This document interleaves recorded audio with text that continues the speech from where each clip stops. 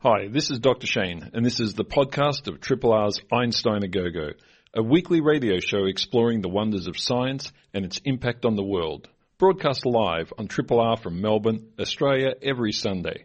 Hope you enjoy the podcast, and feel free to get in touch with us via Einstein A Go-Go's Twitter account or Facebook page. Independent Melbourne Radio 3RRR. Good morning, everybody, and welcome to another episode of Einstein A Go-Go. I'm Dr. Shane. Thanks so much for tuning into Triple R. We have an hour of science for you now in which we are going to do something that is a tad out of whack with reality, but we're going to try and pull it off. I'm hoping in the next 30 minutes that we will be able to interview the 14 semi-finalists for the FameLab competition in Victoria. This is a contest that takes average scientists. They have to be early career, so PhDs, or I think in the first few years of their postdoctoral studies, and it puts them in front of an audience with nothing but a single prop. Now, they can't use a prop with me, but they normally have a full 3 minutes to describe their science. And the winners from Victoria will go on to a national competition, and then the ones from our national competition winners will go on to compete in the UK. So it's a pretty international competition. It's quite amazing, and they all do very well.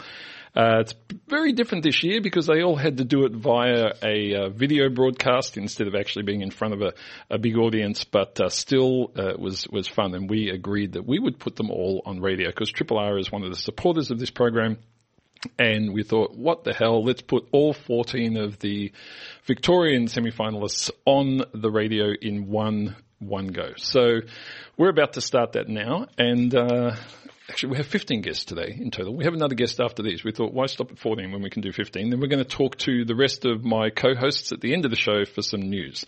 So I'm going to start off now with our first guest. That's Courtney Lewis. She's from the University of Melbourne. Courtney, are you there? Good. Hi, Shane.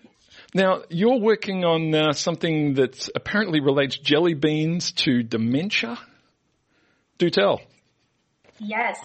So my research overall focuses on changes in eating behavior in people with dementia and how we can use any early changes in that eating behavior diagnostically. So a component of that recently has been seeing if there's a lack of food disgust in certain types of dementia, and if that's something that can be detected earlier than some of those other telltale cognitive symptoms that tend to come up. So you can't give people bad, spoiled food that make them sick. That's pretty unethical. But you can give them those disgusting Harry Potter jelly beans. Oh, yeah. So I've been, Yeah, and there's such a range of those flavored jelly beans. Presumably you could test, like there's a whole lot of different things you could be testing there with those, yeah? Absolutely. And so that's the best part of it is because disgust is so cultural and your prior experiences, I can give you a range of different disgusting things and guaranteed one of those bad tastes you're going to find disgusting. Yeah. Does this mean that we could use these jelly bean tastes and that as a early warning system? Should everyone go and taste 100 jelly beans a year and make sure you have the same experience you had the previous year and note that down? No, it might help you with looking at your sense of smell, and that could be an indicator of different neurological disorders. But as far as my test, it's really looking more at a very specific type of dementia, which is earlier. And so we need kind of some of those other signs and symptoms first, and then we can use this to kind of to help us confirm that, yes, this is probably the dementia type that you have. Because at the moment, that's a tricky diagnosis. Well, Courtney, thanks so much. Good luck with your ongoing work. And thanks for being Triple R's first guest for today. Thank you. Now we have Taylor Marchett from Swinburne University of Technology. Taylor, can you hear us? Hi, Shane. Yes, I can hear you. Excellent. Now, you're working on 3D concrete printing. How do you print concrete? Well, pretty much people might be familiar with the typical desktop 3D printer. It might print plastic. It pretty much just deposits layer by layer of plastic. We're pretty much just upscaling that to a size of a house and such, and just pumping out a concrete mixture that's pretty stiff and rigid so it can be stacked upon itself. I mean, what does that mean in terms of the print? Like, I suppose I have one image that the printer is bigger than the house, but that's not what we're talking about here, is it? We're printing components? Well, actually, the whole scope of it can be done in factories and manufactured, prefabricate components. But the real issue is trying to actually upscale it to print it in place where it's actually going to be located. So there's a whole range of different systems that are out there. So there's ones that are bigger than the actual house. There's ones that are movable into different sections of the house and print the components actually on site. So that's the aim. That sounds great. I mean, is this the sort of thing we'd sort of take to the moon or Mars and print, print local structures when we get there? Well, yeah, exactly. NASA actually held a competition last year, which had a few component companies that universities and Caterpillar sponsored it to actually try and build a habitat on Mars using 3D printing. And what's the biggest challenge you're finding at the moment with actually setting this up to work? So one of the biggest challenges is getting the material to be stacked upon each other at a build rate that's sufficient. And also my research itself is looking at how to actually tie these interlayers together with some form of reinforcing method, which is usually found in typical concrete structures.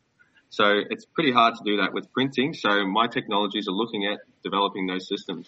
Sounds great, Taylor. Thanks so much for being our second guest today on Triple R. No worries. See you, Shane. See ya.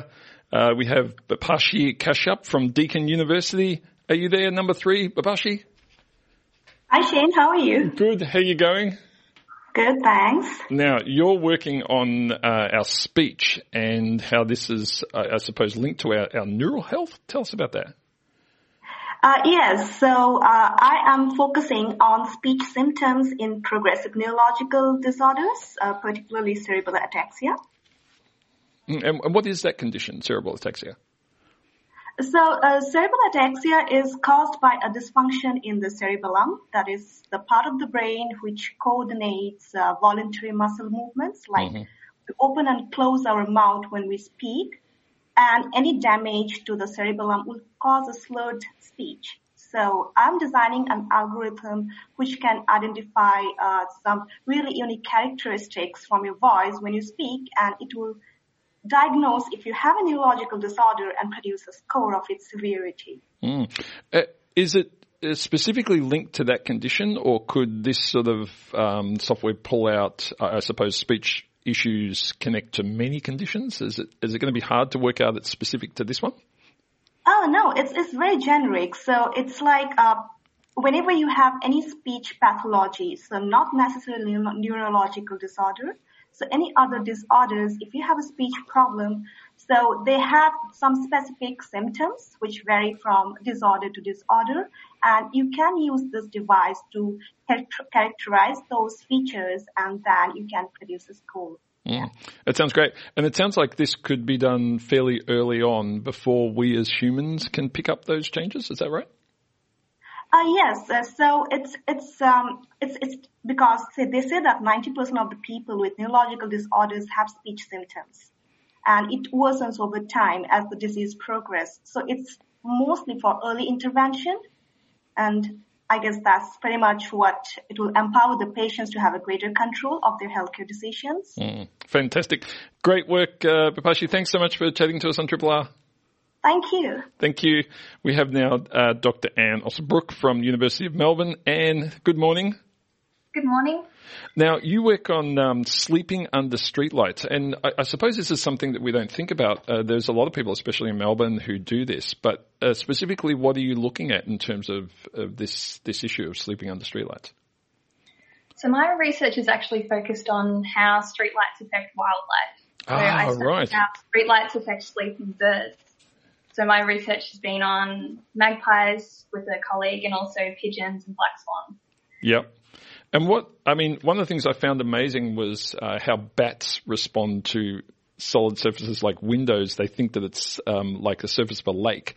What sort of things happen with regards to streetlights and birds? Because this is really not something they're used to. I mean, moonlight's one thing, but fluorescent streetlights is something else. Yeah, absolutely. So the way we use light has just changed our environment on a global scale. So some of the things, so light is essentially a cue for time, right? It tells us what season it is and what time of day it is. And so one thing is that it can disrupt sleep, so how much birds sleep at night and what that sleep is like, how disrupted it is, how consolidated it is, what type of sleep it is. So that's one thing that can happen. Does it look like there's a version of lighting that we could use that would, deal with this in a positive way, or are we kind of cornered here? Yeah, that's a great question, and that's a key focus of my research. So you know how on your smartphone or your laptop you'd have a twilight or a night mode or something like that shifts the light to look more orange at night. So we were interested in whether that could help birds as well. And the results so far is that it probably depends. And so like a lot of these things, there might not be no one-size-fits-all solution, but I think perhaps another solution is to consider where we actually need lights, whether we can reduce them where they're not necessary, and whether we can design our lights as well to actually shine the light where we want it to be rather than spilling out into our parks and reserves and everywhere else. Yeah. As an amateur astronomer, I'm all for this. I'd like to see less lighting. Preferably, I'd like an app personally that would allow me to control the lighting of the entire city, so I can just turn it off when I want to take my telescope out. Because it's incredible how bad it is compared to when you're in a sort of country setting. But thanks so much, Anne. That's really interesting work. Good luck with that. It's important. Thank you. Thank you. Next up is Lauren Young from Swinburne University. Lauren, can you hear us? Yep, I can hear you, Shane. Good morning, Lauren. Now, you work on nutrition and feeding the brain. Tell us what's going on there. Well, we're currently faced with an aging population in Australia, and like many Western countries, and parallel to that, we're also seeing an increased intake of processed foods, so our fast foods, and overall our diet is getting poorer. And do we know, do we have good evidence on what helps us and what doesn't with regards to these things at the moment? Yes, well, that has been a major focus of my research. I think we have a lot of cross-sectional evidence. So we know that when people are eating better, they generally feel better, and it's linked to healthy aging. But if we really want solid evidence, then we need to have randomized controlled trials. And this is, I guess, something that's been lacking in the research. And what do you mean by a randomized control trial? What is that exactly? Yeah, so we need to basically provide people with an intervention.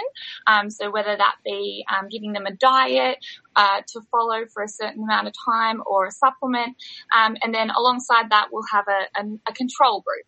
And the problem that we're seeing is that a lot of the people who volunteer for these type of trials generally have good diets already. And so this has been a major flaw that I identified in my own research is we see the people who volunteer already have good diets, and we might not be targeting the right types of people. Sounds like you get the right people in with a little extra work though. Yes, and we spent a lot of time for my study trying to get people that were representative of our Australian population, because we know that majority are not meeting the recommendations for fruit and vegetable intake. So, yeah. Thanks so much, Lauren. Important work. Great to chat to you again on Triple R. Some people might remember Lauren was part of our 20 in 20 group last year, so this is her third run on Triple R. Next up is Dr. Ruqaiya Maliki from La Trobe University. Ruqaiya, can you hear us? Yes, hello, Shane. I'm actually a PhD student. You're still a PhD student. I'm sorry, I accidentally gave you a PhD. Just put that in the cupboard somewhere. Now tell us, your title is The Black Hole of Cancer. I got excited for both being black holes and cancer. Tell us about what you're doing. Right, so I'm using nanoparticles to help target chemotherapy drugs to tumors. Mm-hmm. And the black hole is basically, in this instance, the tumor itself. So tumors are surrounded by blood vessels that have pores in them, and that allows the blood and all the nutrients in the blood to get sucked into the tumors. And so sort of like a black hole. And similarly, they lack the lymphatic vessels that would usually help drain excess fluids from the body. So everything also gets sucked in, gets retained similarly to a black hole as well. And when you're trying to get these nanoparticles to that location, how do you stop them going everywhere else where you don't want them? Right. So we're using these to target chemotherapy drugs to tumors. So chemotherapy is really tiny, and when you inject it into the blood, because it's so small, it just diffuses out of the blood vessels and it spreads all throughout the body. And because it's not specific to any certain types of cells, it kills all healthy cells, and you end up with severe symptoms or severe side effects from the chemotherapy. But the nanoparticles are quite large. They're about 1,000 times larger than the chemotherapy drugs. So they can't escape from the blood vessels, and they end up going all around the blood until they reach the tumors. Yeah. You know, you're the first person I've ever had on this show that said the nanoparticles are quite large. I love that. Yep. Yeah. And just finally, how far have you progressed? Is this being done now in animal models, or have you gone beyond that? Yeah, so my whole research is on animal models. We're using some clinically approved nanoparticles. Initially we wanted to find nanoparticles that worked better than ones that were used clinically, but we found now that the clinical ones are great, but just not in the setting that they're being used at the moment. Okay. Well, look, it sounds really fascinating. I love all this nanotechnology stuff, especially applied to cancer. So great chatting to you, and good luck with your ongoing work. Thanks so much. Next up is Dr. Ben Sinclair. Good morning, Ben. G'day, Shane. How are you? Good. You actually have a PhD. Have I got that one right? I do, yeah. Excellent. From Monash University. Now, you're working on elements of exercise. Tell us about that. Yeah, that's right. So exercise is actually one of the best things you can do for your brain, and it really protects your brain against a lot of brain diseases. But people who have already got brain diseases, they might have trouble getting exercise. So people with Parkinson's disease, for example, or multiple sclerosis. So I'm working on this rehabilitation machine called the Reviver. And what the Reviver does is you strap a patient in and it spins them around, and they get a really strong exercise from this, which they otherwise wouldn't be able to get. I mean, I've had people in wheelchairs on this machine.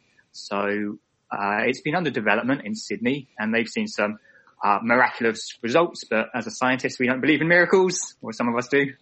Yeah. So I'm testing it in a randomized, a rigorous trial, just to see if it has those effects that they're seeing up in Sydney. Yeah, I suppose because there's been a lot of these sorts of things that you can buy from dodgy, they feel that way, like you strap on this thing, it gives you a little electric surges, and suddenly you've got a six pack. We have to be careful of those and make sure they're really working. But it sounds like this one takes a different approach. Yeah, it is. So it's quite innovative. What it does is it uses gravity to exercise the patient. So they're tilted to one side, and in order to maintain upright, all the muscles on one side of the body have to contract. So it's really getting those muscles to contract quite strongly. And I've been on it myself. I've been doing it every day while I can't get to the gym. And it has actually given me a six pack. Yeah, wow, that sounds fantastic. It sounds like everyone should get one when they buy a television.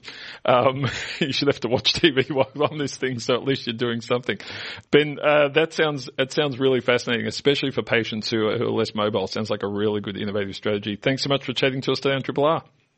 No worries. Thanks, Shane. Thank you. Next up is Sally Richmond from Monash University. Good morning, Sally. Hi, Shane. How are you going? Good, thank you. Not going crazy in isolation like the rest of us? Trying not to. Excellent. Now, you're working on artificial intelligent voice assistants in parenting programs. I can imagine a lot of people are going to be very interested in this. Do tell. I'm really interested in seeing if we can use voice assistants to help parents support their children's emotional intelligence.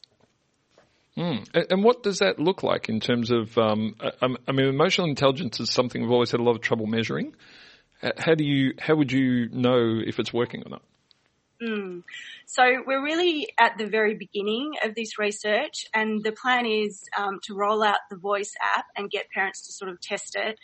And then at the end of the research, we would do something like some of the other people have mentioned with an RCT. And the idea here is to interact with the individual, with what? A series of artificial people or voices or commentary or questions. What would that look like? Yeah, so it looks like you would use a smart speaker or a phone, and you would ask questions to the app. And the app would help you work through different scenarios that might be challenging. So if you were having trouble with your children in terms of bedtime or going to school or something like that, and different approaches you can use so that you're more responsive to their emotions. Is there any chance you could have this ready by the end of today? No. Yeah. But we are looking for participants at the moment to start with really early testing. Yeah. How do people find that information? They can contact me at Monash, on my email address. So it's sallyrichmond@monash.edu. Okay, we'll try and tweet that out, and hopefully we get some participants. Sally, thanks so much for being on Triple R today. That would be great. Thank you. Thank you. Next up is Ranji De Silva from the University of Melbourne. Are you there? Hi, Shane. How you going? Good. Now, you have one of these tropical backgrounds to your setting there. I'm assuming you're sitting in some dodgy room in your home. Now, you work on perinatal morbidity and mortality in the Asia Pacific. Just run us through what we mean by that in terms of when we're having the issues with health. That's right, Shane. My research is mainly based in the Solomon Islands, but we're looking at data from all across the Asia Pacific region. Yep. And what I mean by perinatal morbidity and mortality is really we're looking at why women and babies are dying unnecessarily in this region. Is it specifically higher statistically in that region than in other parts of the world, like if you didn't have intervention? Much higher, Shane, unfortunately, and particularly higher compared to Australia, given that we're such close neighbours to this region. So a woman in the Asia Pacific is about 20 times more likely to die as a result of pregnancy and childbirth compared to a woman in Australia. But what's worse is that we don't really have a lot of strong data because it's difficult to collect good data in these countries. So that's what I'm focusing on in my PhD.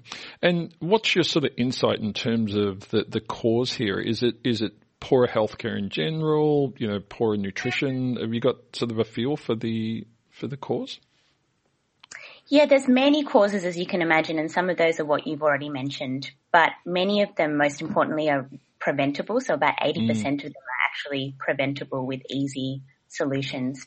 So things like nutrition, good healthcare, but most importantly, things like regular antenatal care, early antenatal care when you're pregnant, and simple things like having blood available and tests to prevent things that we can prevent before they happen. So working on trying to figure out what the best way to stop this from happening is. Yeah, look, it's really important work, and I think, as you say, we're so close by.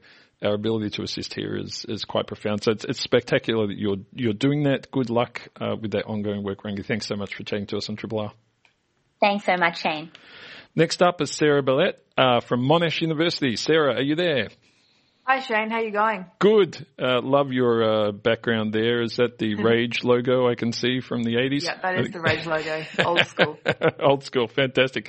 Now, you're from Monash University and you're working on, your title, I don't know what you're working on. It's maths, medicine and mosquito sex. Which of the three are you focused on?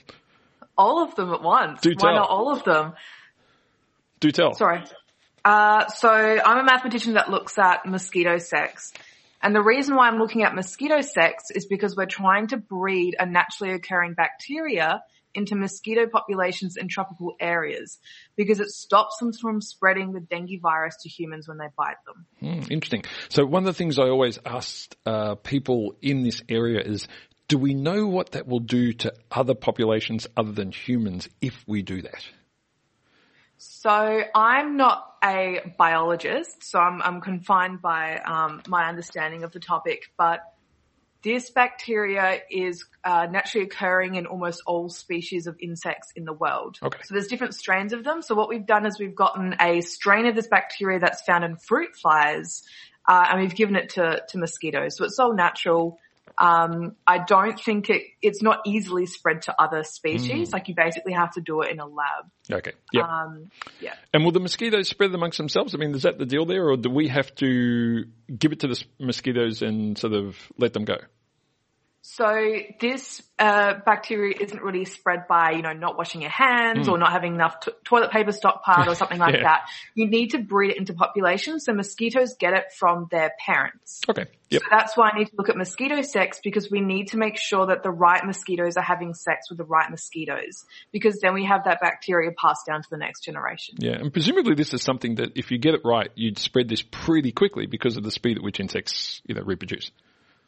Yes, that's absolutely correct. So if you leave it in a very sort of well-organized, closed-off population, it spreads quite easily and quite quickly. But the reality is, we don't have that, right? So urban neighborhoods, suburban areas have like huge highways that mosquitoes can't necessarily cross. We've got big parks that they won't get over the side of.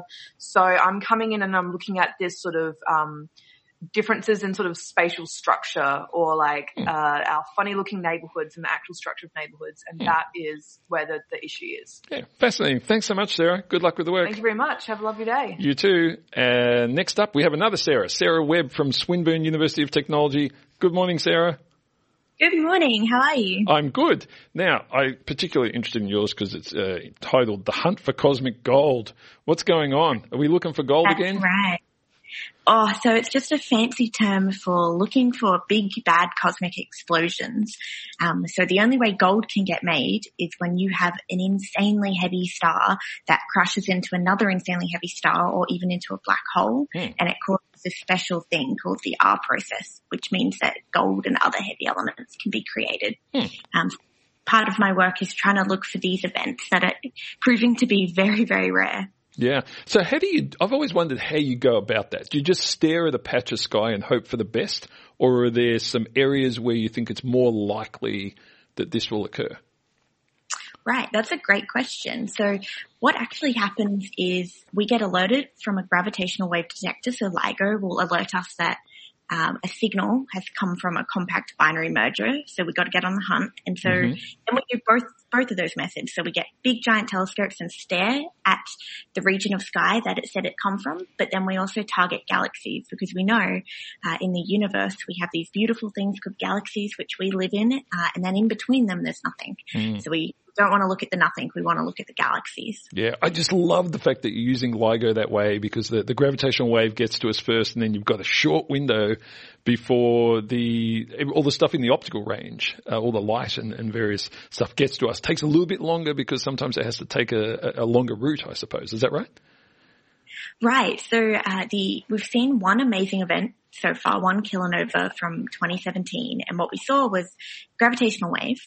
And then the first optical data we didn't get for 12 hours. Wow. But we don't know, they didn't locate it for 12 hours. So we're not exactly sure what happens beforehand. And so my program is actually on Sky trying to look for what happens beforehand or look for these kilonova explosions without the gravitational wave alert. Because that is a little bit of a mystery to us. We know that there was a gamma ray burst and we know that we did see a counterpart. But when did that counterpart show up? And, is there anything more exciting that's happening behind the gravitational wave? Oh, it's wild stuff. It's wild stuff. Thank you so much, Sarah. Good luck with that ongoing work. It's really a fascinating new area of astronomy. It's just all been, it's exploded. Forgive the pun. It is. Thanks, Sarah. Have a great weekend. Thank you. Bye. Next up is Dr. Nissa Salam from Swinburne University of Technology. Nissa, are you there? Hi, Shane. How are you? There we go. Excellent. Now, you're working on how to store energy in new structures and so forth. Tell us about that. That sounds fascinating. So it's just one part of my research. So actually my research is on multifunctional materials that is mainly inspired from nature. That is, we are combining different functionalities into one material and mainly we are adopting the designs and functions from nature. I mean, what sort of functions from nature are you trying to bring in? Because I guess there's probably some that are good and some that are less good.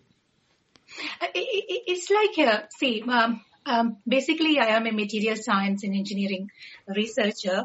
But one thing I'm actually finding is at the moment we are only using 3 components in this research, that is physics, chemistry, and engineering. But one part that is missing in this research so far is the biology.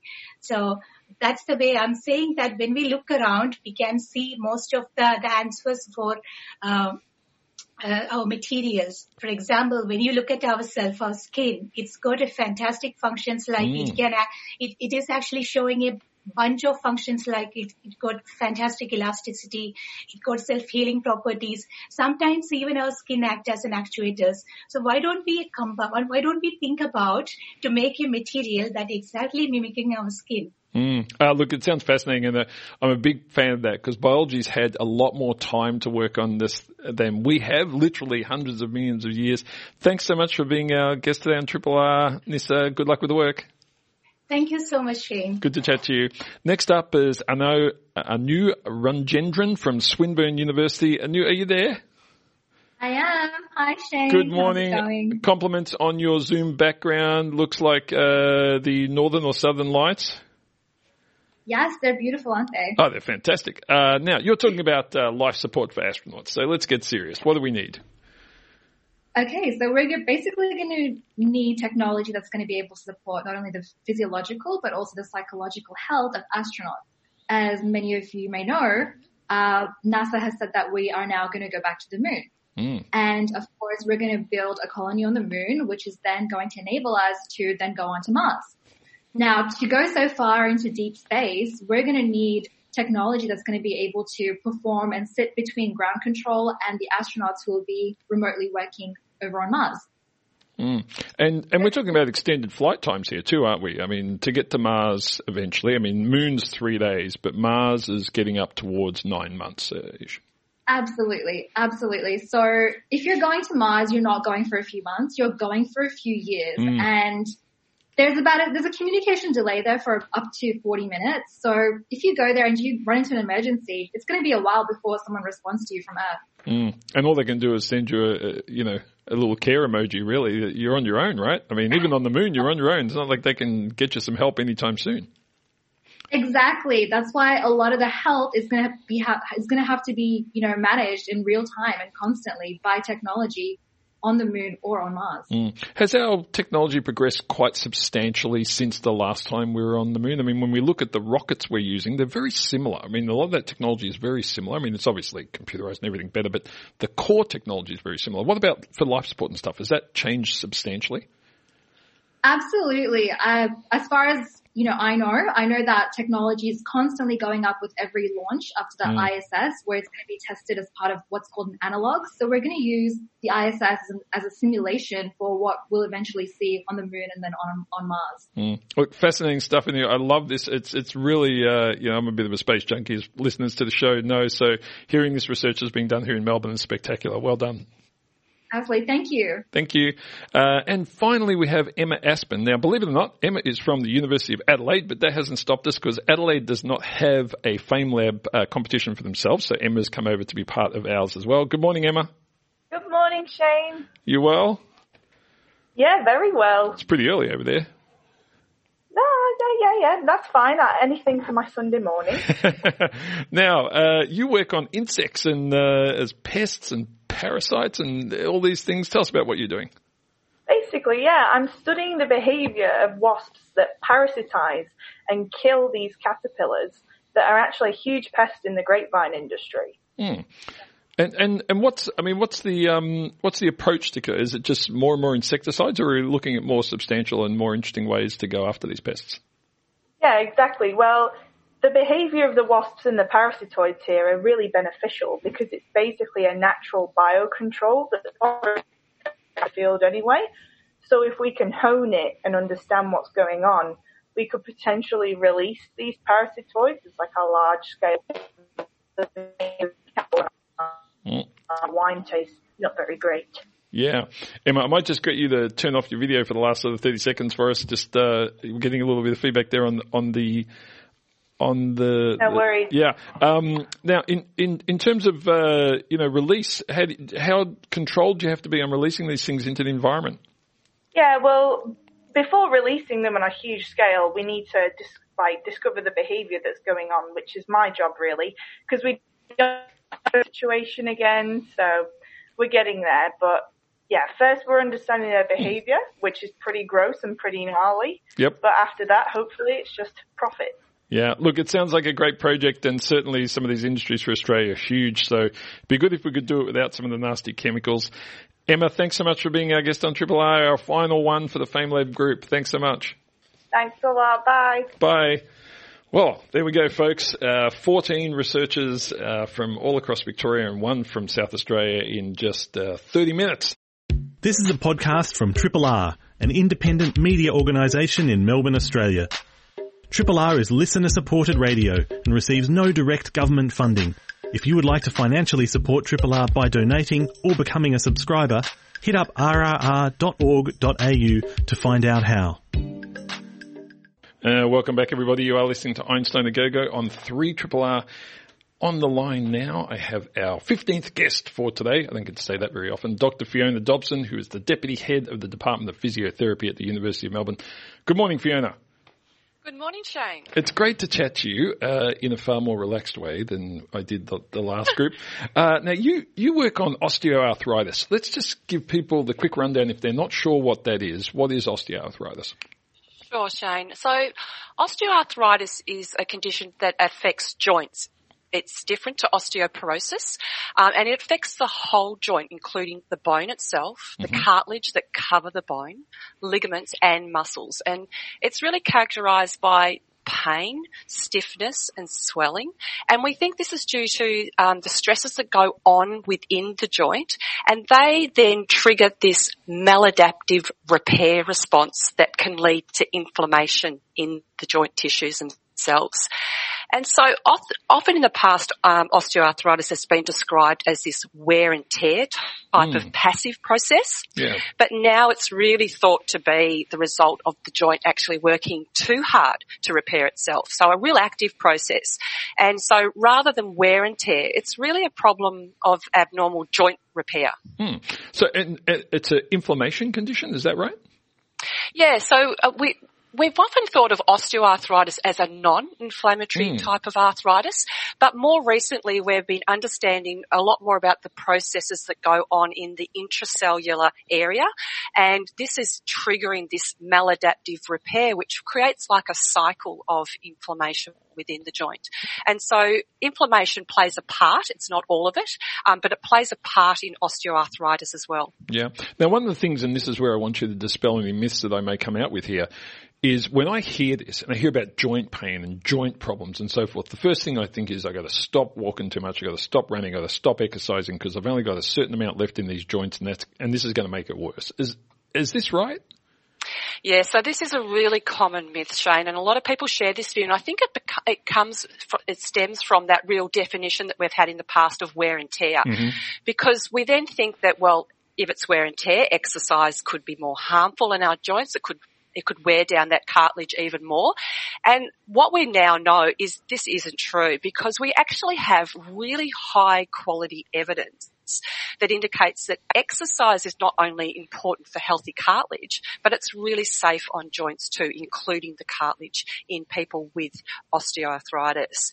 And what we know is that normal joints actually need movement. They need us to be exercising to keep them really nourished and lubricated, and therefore to make movement easier. And so it may be a little bit cringy, but the good old saying, motion is lotion, is really important when it comes to joint health.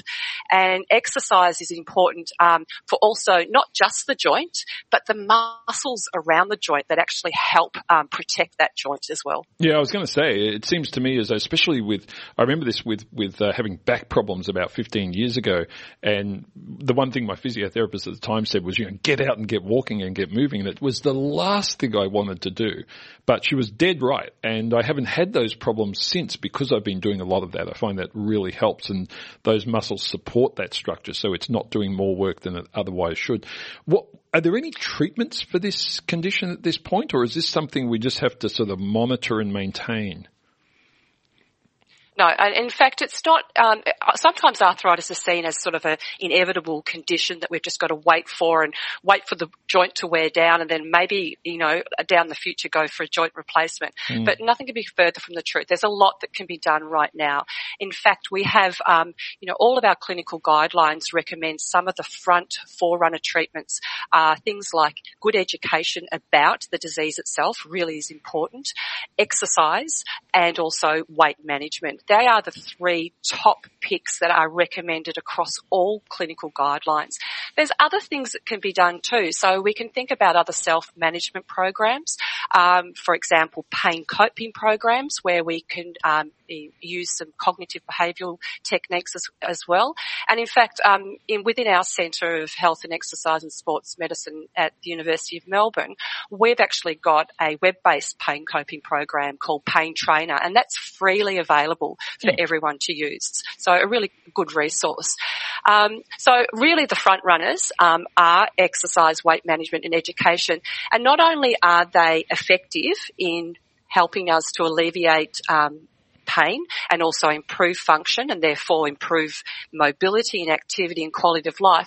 But the other great things about these types of treatments are that they are relatively cost-free, and they also have very few side effects. And so when you put all of that together, there's no reason why all clinical guidelines around the world recommend these. Yeah. Now, just before I let you go, Fiona, because we've got to move on, but you are running a clinical trial at the moment. Are you recruiting for that? Absolutely, Shane. So we're looking at a clinical trial. It's a randomised controlled trial that is comparing two different types of exercise programs for people with hip osteoarthritis, and participants they'll be randomised to one of two groups, and each group will receive individual physiotherapy consultations and a home exercise program. So we've got lots of studies running within our centre. So if hips not your game, we've also got studies for knees, we've got studies for big toes, and we've got studies for weight management through the Chesham sites. But if you're interested in the hip osteoarthritis study, we are recruiting. We're on a bit of a pause with COVID-related stuff at the moment, but we're really looking for expressions of interest. You can find us online with www.phoenixstudy, all one word, .com.au, or if you just do a Google search for Phoenix hip pain, it'll come up in the top hits. But there's a couple of things to take part. Need to be over 50 years of age and have had pain for more than 3 months. I'm just short of the age limit. Damn it, I was ready to sign up. All these free physio sessions. Well, I'm certainly not, so I might sign up myself. Fiona, lovely chatting to you. It's great to hear these myths being busted and getting that information out to people about how to really deal with these conditions and what they mean, so that they can carry on with their lives in a healthy and happy way. Good luck with the study, and thanks for being our guest today on Einstein A Go-Go. Thanks very much, Shane. It's great to talk to you. That was Dr. Fiona Dobson, the Deputy Head of the Department of Physiotherapy at the University of Melbourne. Triple R on FM, digital, online and via the app. Yeah, welcome back, everybody. You are listening to Triple R. It's Einstein A Go-Go. We thought we'd throw in some news at the end of the show, so I'm joined by my lovely co-hosts, Dr. Ray, Dr. Lyndon, and Dr. Laura. Good morning, people. Good morning. Good morning. Morning. It's great to see you. I miss you guys. We miss you too. I miss humans. Yeah, I had to put on pants to come in here, though, so at least you guys can feel comfortable at home in whatever you're wearing. Yeah. Yeah, let's not talk about what I was going to say there's no comments coming forward there. Okay, I admit it. They're pink tracksuit pants and I love it. All right, let's get some You can see that I'm wearing a shirt. I'll just leave it at that. Thanks, Ray. Good image. Dr. Lyndon, let's start with you. What have you got? Dr. Shane, you know that I love looking at the weather stats, and given the rain and the cold that we've had in the last few days, I mean, we've all been focused on what's happening in our backyard, what's happening in our suburb. So much rain, so much cold. I don't know about you. My heater's been on for 4 solid days, even with the tracksuit pants and the permanent Ugg boots. But one of my favourite pieces of reading is the monthly Bureau of Meteorology climate summaries that tells what's going on. And the climate summary for this month, while it was quite cold, it was colder than average across Victoria, it was our 5th warmest April on record. Oh, wow. Did you know that for Australia as a whole? Like it. No, it didn't feel like it. Nice. Yeah, I feel sorry for these poor people, who have had real shit snow seasons forever, and then all of a sudden have had this massive dump of snow over the last few days, and, no one there. No one there to use it. Yeah. It's beautiful. The images of the snow is beautiful, and it's interesting now. So it was quite warm across the country. The north and the west was quite warm, but it was colder than average across Victoria. Also wetter than average, exactly double the average at the April rainfall that we had this year. The wettest April since 1974, which I'm pretty sure most people could agree with. If you're going outside in your Ugg boots or your socks, it's quite soggy. But now that's exactly right, Shane. Every eye is turning to the future. And excitingly, after last year's super dry year, we've already had our wettest start to the year on record. We've had more rain so far this year than we had for all of last year. The main culprit for that being what was going on in the Indian Ocean. So last year, the Indian Ocean was cooler than normal near us, so it cut off a real moisture source. But now the monsoon has moved down moved away from us and things can start reprocessing again. And lots of computer models are suggesting that the next few months, the ocean waters near us are going to get warmer around the Indian Ocean. So there's a good chance of more rain, which is pretty great if you're a farmer, pretty great if you're sick of seeing lots of red maps, maybe time to be seeing some green ones. It's really exciting. Yep, excellent stuff. And if you're stuck at home, it doesn't make you feel that bad that it's raining outside. You can't go outside anyway. So it's great. I love the rain. It's great. Dr. Ray, what do you got for us? Well, Shane, it's a story about how to keep your houses cool. And this is from radiation. Open the doors? Or? Open the doors. Well, the easiest way, when our houses absorb a lot of heat from the sun. And so one of the easiest ways to keep your house cool is to paint it white and paint your roof white. But if you don't like white paint and you want to have some color, some fashion, some panache, what do? And so researchers at Columbia University have developed a 2-layer paint that's able to reflect the infrared wavelengths or the infrared light that heats up, your house more, and they're able to show that compared to commercial paints, they're about 15 degrees cooler by this clever 2-layer paint. The top layer, very thin layer that gives you the color. So, and that but it only blocks or absorbs the visible light, lets the infrared light, which is about 50% of where the light that comes from the sun through. And then the underlayer, which is kind of similar to Teflon in chemistry, but not Teflon, cheap, scalable polymer coating, that actually reflects the infrared light. So this is radiative cooling that you can put on houses.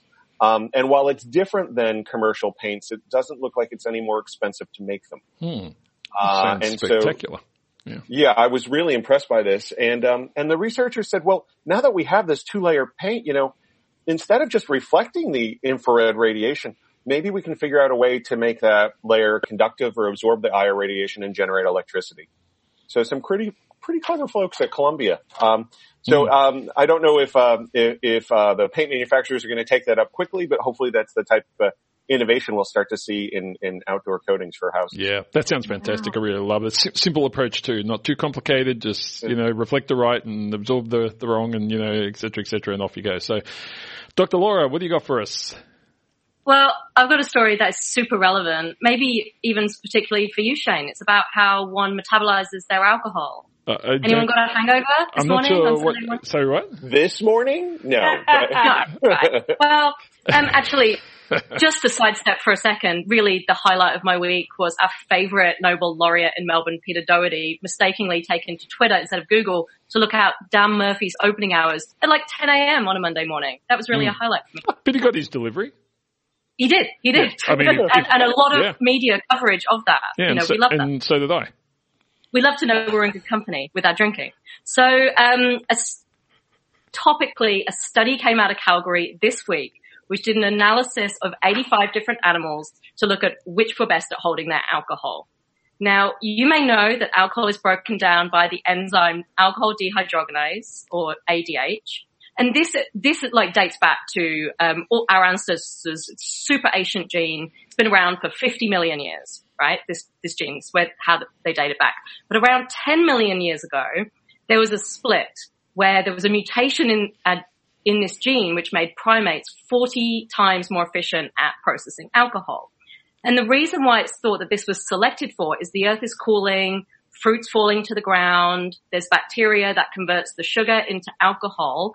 And then, those, primates or, our ancestors that could not get drunk off the fruit because there can be up to 8% of alcohol in the fruit, they would do better. They wouldn't be drunk and rolling around. They would be able to defend their territories. Yeah, so they wouldn't walk up and go, hello, friendly lion. Yeah, the cheap dates would be out. So, getting back to the present study, so they analyzed 85 different animals, and what they found is that those animals that generally ate fruit or nectar, like chimpanzees, gorillas, us, also bats are very good at metabolizing alcohol.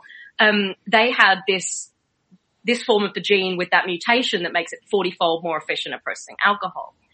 Plant-based animals like cows or horses or elephants didn't have this. So they had a very inefficient ability to process alcohol. And the reason why this is really interesting is anyone know about the myth of the drunken elephant?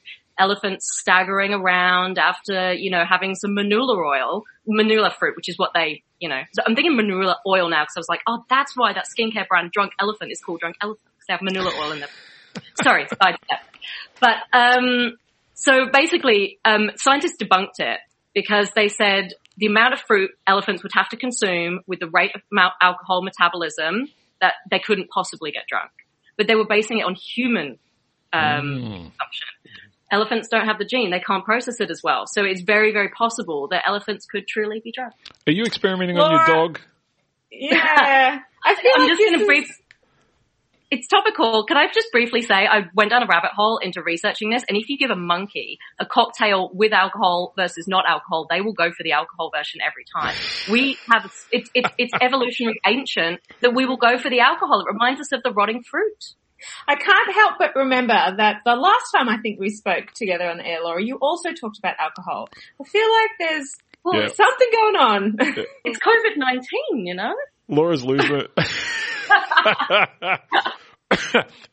Look, it's a, normally I'd say be careful, but it's a good coping strategy for a lot of people at the moment. Don't go too far. Have a nice drink. Enjoy yourself as you normally would on a Saturday night. Try and have a day off once a week. That's been my policy. Just to keep the liver flowing, but keep it sane, people. You three are great. It's so good to see you all, and I wish you were in the studio with me, but this has been fun. So thanks so much for calling in, and we'll see you in a few weeks' time, eh? All right, Thanks, guys. Dr. Shane. See you, Shane. I hope you've enjoyed this hour of science. It has been crazy. We're going to do something similar next week with FameLab, but the difference will be it won't just be the Victorian finalists. It will be the finalists from all over Australia. So a slightly smaller group, hopefully, because 14 was a lot to get through, but we'll have a small group on next week and we'll have a bit of fun with that. Until then, thanks so much for listening to Einstein A Go-Go. I'm Dr. Shane. Remember, science is everywhere. Have a great Sunday, and thanks for supporting Triple R. Triple R. Hi, this is Dr. Shane. Thanks for listening to the podcast of Triple R's Einstein A Go-Go, a weekly radio show exploring the wonders of science and its impact on the world. Broadcast live on Triple R from Melbourne, Australia, every Sunday. Hope you enjoyed the podcast, and feel free to get in touch with us via Einstein A Go-Go's Twitter account or Facebook page.